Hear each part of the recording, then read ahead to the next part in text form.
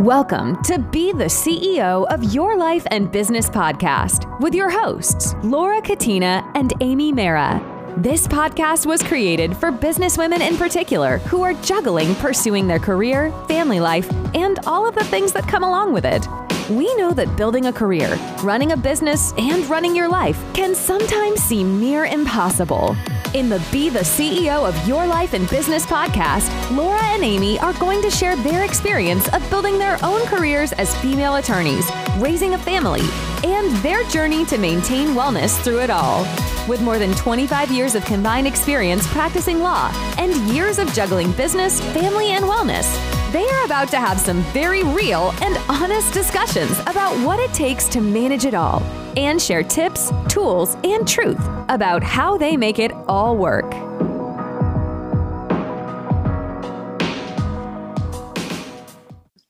Welcome back to the Be the CEO of Your Life and Business podcast. Amy and I cannot believe we are sitting here at the 1-year anniversary of our firm, Katina and Mara. Oh my gosh. It was a dream that we talked about, but where we had been, like, I just never thought that it would become a reality. It was like almost like a pipe dream. Like, we had certain roles where we were like workhorses. I didn't think of myself, my future self, as being able to, actually like run a firm. So to be sitting here 1 year later and to be able to talk about lessons we've learned in the first year of our business is absolutely incredible to me, don't you think? I agree with you 100%. It's so funny. We were just talking about this before we started. Like 5 years ago, if you told Amy Mara that she was going to be opening her firm in 5 years and doing it and in business 1 year later and so excited to show up to work, I think she would have laughed at you. And it's just incredible to see now what the vision that we had all that time, that pipe dream that we talked about for so long, how it came to life and how it's different than we actually thought it was going to be, but like in really incredible ways. Really incredible ways. And so there are certain things that we've learned in the past year that we thought we'd talk about today. And the first one is something that we did like day one, which is cast your vision. And it's so important. And when Amy and I were talking before we started recording, I have this notebook that I used last year. It's the same notebook. And I flipped it open to November 17th, 2020. Of course, I've dated the page. And I have like one of our first notes from one of our first discussions about what our vision was for our firm and what our core values would be. So I wrote down authenticity, honesty, trust, relationships, and service, which are things that have always been, even before Amy and I ever started our own firm, these were things that were true to us, right? Like, what would we always say? Like, we wanted to be authentic. We were honest with our clients. We wanted to build a relationship of trust with our clients. We spent years developing relationships with clients. And the purpose of what we were doing was providing a service to our clients. So we had these core values before we ever really, I think, knew we had them. But when we first started our firm and sat down together, we created a vision. And I think that that vision enabled us and carried us to this place. Don't you think? I agree with you. I think that it's funny. I mentioned this before with you when we were talking in prep for today, that as an attorney, I never thought that a vision was necessary. I thought it was basically like, you know what, we're gonna hang our shingle, we're gonna do the work, we're just gonna work as attorneys, we're gonna bill whatever we need to bill for our clients, we're gonna, do whatever it is that comes across our desk and just keep on moseying along and going through those motions. But it's that reminder that you're still running a business. You have other people involved. You have clients that you're catering to. And casting the vision is so much more than just about yourself and what you want for yourself, but it's also how you're going to show up every day for everybody else too. And so for us, like putting our core values on a piece of paper to remind us what those core values are leads us then every single day in every interaction that we have in our business. And it kind of gives you like a goalpost. Like, what are you working towards? What is your vision? Like we have spoken, subsequent to our initial discussion about like, where do we want to be 5 years from now? Where do we want to be 3 years, 1 year, 6 months? Like it's important, we've learned to think about those things because it gave us like benchmarks and like kind of like a guide as to where we wanted to take our business. And also on the flip side of the business thing, we always knew that we also wanted to have a platform like this. Having a podcast was a dream of Laura and mine because for years we talked about it. I mean, go back to the first episode and listen to really that first initial interaction that created that shift, that turning point for Laura and I as to how we wanted to be as attorneys and knowing that there was a different way than the same old way that we had always been used to. So when it came to our podcast, while Laura was the powerhouse driving force behind it, and I was like, oh gosh, how do we do this? How is this going to happen? We also took that project on with our core values in mind. We wanted to show up really authentically. We wanted to be really honest in the conversations. We wanted to be vulnerable so that people could actually relate to us and understand that we were trying to provide as much content and serving our audience as best as we could. Because if we had these kinds of voices and people to listen to when we were in the position we were, it might have made life and business and all your struggles and challenges a little more easy. So when we casted this vision for starting this podcast, we knew what it was going to look like. We were excited to do it. And then we did it. We just started taking action, which we'll talk about in a little bit. But we put it on our vision board and then it came to be because we continue to work towards it. So building on what you just said, you have to have a plan. So number 2 is it's great to have a vision and big goals, but then in the interim, how are you going to get there? Perfect example, when we were creating the podcast, there were certain steps that we had to take and I put deadlines on them. Remember? You were like, When are we going to have our first episode? This was in like beginning of May, maybe end of April. And you said, when are we going to launch it? And I was like, June 1st. And you were like, wait, that's like 6 weeks from now. It's so true though. I panicked. That's the word, Laura. That's the word you should use. I panicked. I was like, what? And I panicked myself. I panicked myself when I gave myself that deadline. But I was like, you know what? You have to just start. You have to take action. It's okay if you don't know what every single step is going to be. And sometimes you have to change things up as you go along. Yeah. But you have to have a plan, set a goal, have a plan, and take action. And we did the same thing. Like when we started our firm last year, like every month, for myself, I would sit down and I would say, okay, how much money do I want to bring in this month? What is the workload that I have? How many closings do I want? Like all the different elements of my practice. Mm-hmm. And I would work back from there. And some months I met my goal and some months I didn't. But if I didn't have that goal and start taking action, how would I even know where I wanted to go? Does that make sense? It makes total sense. It's a lot about setting the plan and taking those small, consistent steps every single day. So while you had these big goals, you were chunking them down into bite size. Like, what does my month look like? What does my week look like? What does my day look like? Everything was kind of reverse engineered, but always, whatever action you were taking, it was towards the goals that you had set for yourself and what we had set for the firm as to what we wanted to do. That included mandatory admin days every single month where we meet with our accounts manager. We talk to our tax professionals. We are always checking in with each other on caseload. We made sure to include those things into the daily plan because those are the things as business owners that we knew could really get left by the wayside. And we've seen it firsthand.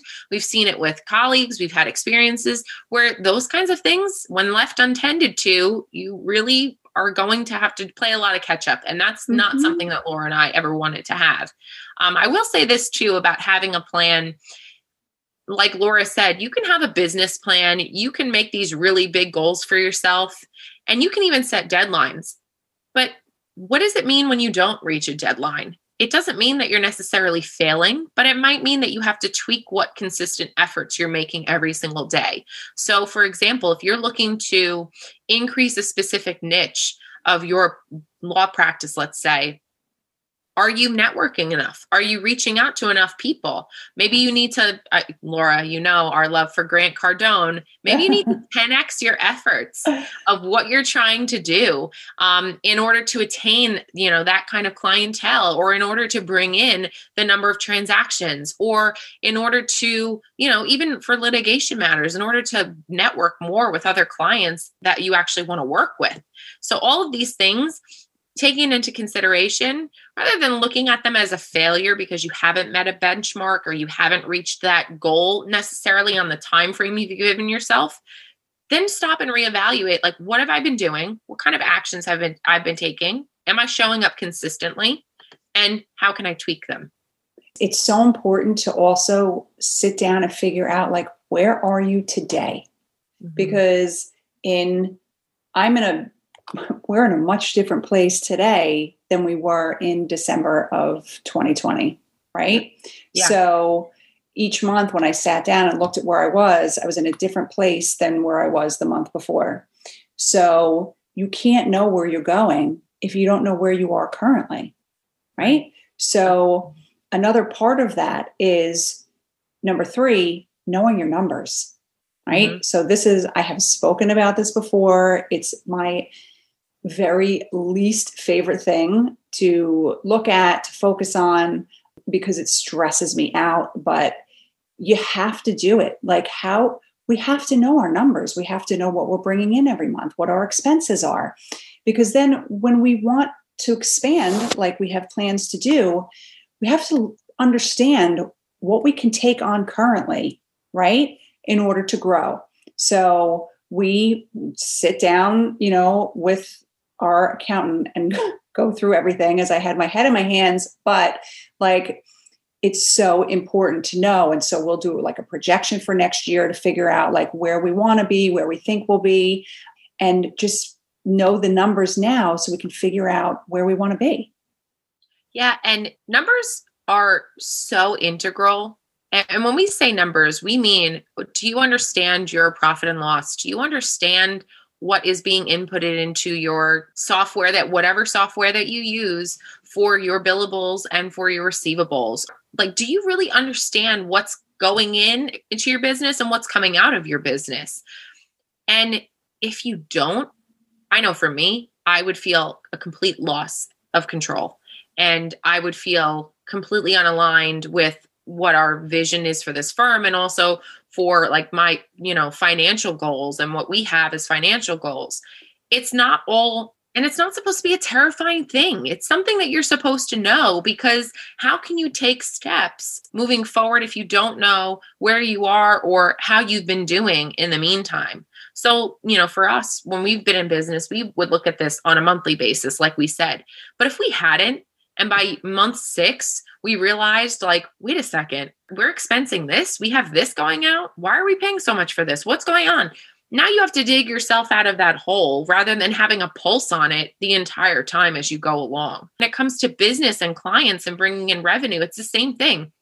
Are you wasting a lot of time in a practice area that you can either automate, delegate, or reinvent that area a little bit more so that it could be more efficient? All of these things take time to evaluate, but Laura and I have seen that through trial and error, reevaluation is really, really key, especially when it comes to your numbers. That is such a good point. You have to, like, you could be focusing on a certain practice area, and maybe it's not bringing in any money, right? Or it's not, but you don't know that unless you take the time to sit down and look at your numbers, look at your different areas, look at what's bringing in what. And then maybe you can realize that maybe you need to shift your focus a little bit. Right. You know, right. In terms of practice areas or whatever business you might be in. Like if you sell certain products and you think one product is bringing in a lot more money than it actually is, maybe you need to shift your focus a little bit, right? and how much time you're spending on working on those projects too, or creating that content, or, putting out things to your clients, or are you targeting your clients the way that you should be? I think there's a principle that says 80% of your revenue comes from 20% of your top producers, or something along those lines. Yeah. I think the Pareto principle, but that's something really crucial too. And we learned this at former trainings that we've been on, that the repeat customers that some of our business clients could really engage with and tackle would be huge sources of revenue, but they're not looking at it that way. They're looking at it as, I need to get new clients. I need to build new relationships all the time. But a lot of the times, the work that you can bring in can also come from where you are right now.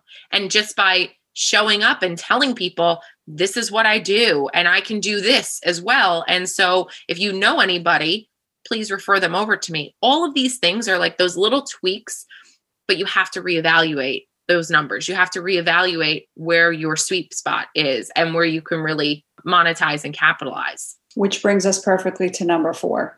Yes. You have got to focus on service first. At least that's what we have learned in the last year. Cultivating relationships with your existing clients, when they bring you quote unquote new work, that's still new work.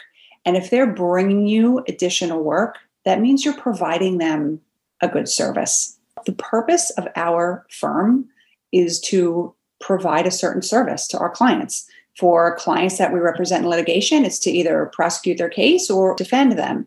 If we are general counsel to a company, it's to give them whatever counsel that they need throughout the course of their business. If it's a real estate transaction, it's to either, represent somebody purchasing a house or selling a property, whatever it may be. The purpose is to provide a service to that client. And so rather than focusing on, look, money is important, right? Your business needs money to function. So there has to be some kind of focus on profits. But at least for us, it can't be number 1. Because if we're only focusing on the money, it takes away from the focus on the service that we want to provide to our clients. Does that make sense? It makes total sense. And it also can be implemented into your own company culture. Focusing on service first also means that you're focusing on how you can make your business run the most effectively with the most effective people that are also just happy to be working for you. So when it comes to company culture, which we've talked a lot about too in previous podcast episodes, company culture is all about servant leadership as well. So you need to lead your team and serve them so that they can show up as the best versions of the people that they are. And then that translates into the employee that they are for the business. And all of that is going to roll downhill into your business, and it's going to benefit your business. So rather than thinking that I have this staff of people, I hate that word. I hate that word. So let's call it a team. If I have this team of people that are working for the company, you should be focused on how do you serve that team the best so that they can continue to want to serve you and the business the best. It's not about the team serving you and your individual goals. It's a greater theoretical question to have as to how can I serve these people who are showing up at this company to do the best work that they can and hopefully fulfilling work that they can. And I know that if I serve them well, it's going to benefit the business in the long run. So it's a shift of focus. It's a shift of perspective. Yes. And it's also important to sit down and evaluate, how are you serving your clients? Are you giving them the best service? For us, communication is huge. There's certain things that we like to pride ourselves on in terms of our relationships with our clients. But sometimes I do sit back and look at my list of people that I'm working with and say, okay, is there anything else I can do for this person? Is there anything that I can be doing better? Because they are paying us, but they're paying us to provide a service. Yeah. Right. And so the purpose of our firm is to serve our clients the best that we can. Go ahead. You were about to say something. I was going to say too, that it also goes to the joy that you have in showing up for your business every day. So for Laura and I, we've talked about this, that there might've been a point in time where we were confusing what was, going on in our environment and what was happening with us just, mentally about the practice of law and whether or not we even liked being attorneys. And for us now, showing up as business owners every day and showing up as attorneys every day, the joy that we get is from serving our clients and serving them really well and finding that they want to come back and ask us for other questions, or they have that other thing that they need to talk to us about, or if we know somebody else that could help them with this issue. That's part of the joy in the process. So if you focus on serving people well, I can almost guarantee you that you are going to get joy out of that process, unless you have a really terrible client that you're working with. More, which we've had too. We know, we just talked about it very recently. Yes. That can happen.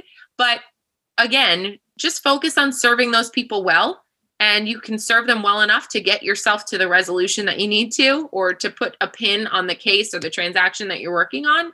And then you can move on from that. But again, if you focus on the service first, it's going to make it a more enjoyable process to be in business, especially be in business for yourself. So these are, I would say, the 4 main lessons that we've learned in our first year in business. And so what we will do now, which we were talking about before we started recording, is we're going to sit down again and look at like the notes we made a year ago, what our goals were, what our vision was for this year, and then figure out what we want to do in 2022, right? So it's a process, but we think it's important to have that vision, which is going to change over time. And I'm sure we will learn more lessons in our second year in business, but these are the 4 major lessons that we learned in our first year that we wanted to share with you. And we hope that they're helpful. And we can't wait to bring you more in 2022 and talk about the lessons that we learn as we go along in building this firm. So thank you for spending some time with us this week, and we'll talk to you on the next episode. Thanks so much for listening to the Be the CEO of Your Life and Business podcast. If you have not already done so, be sure to leave us a rating and review so that we can reach even more businesswomen just like you. We will see you again next Monday for a brand new episode.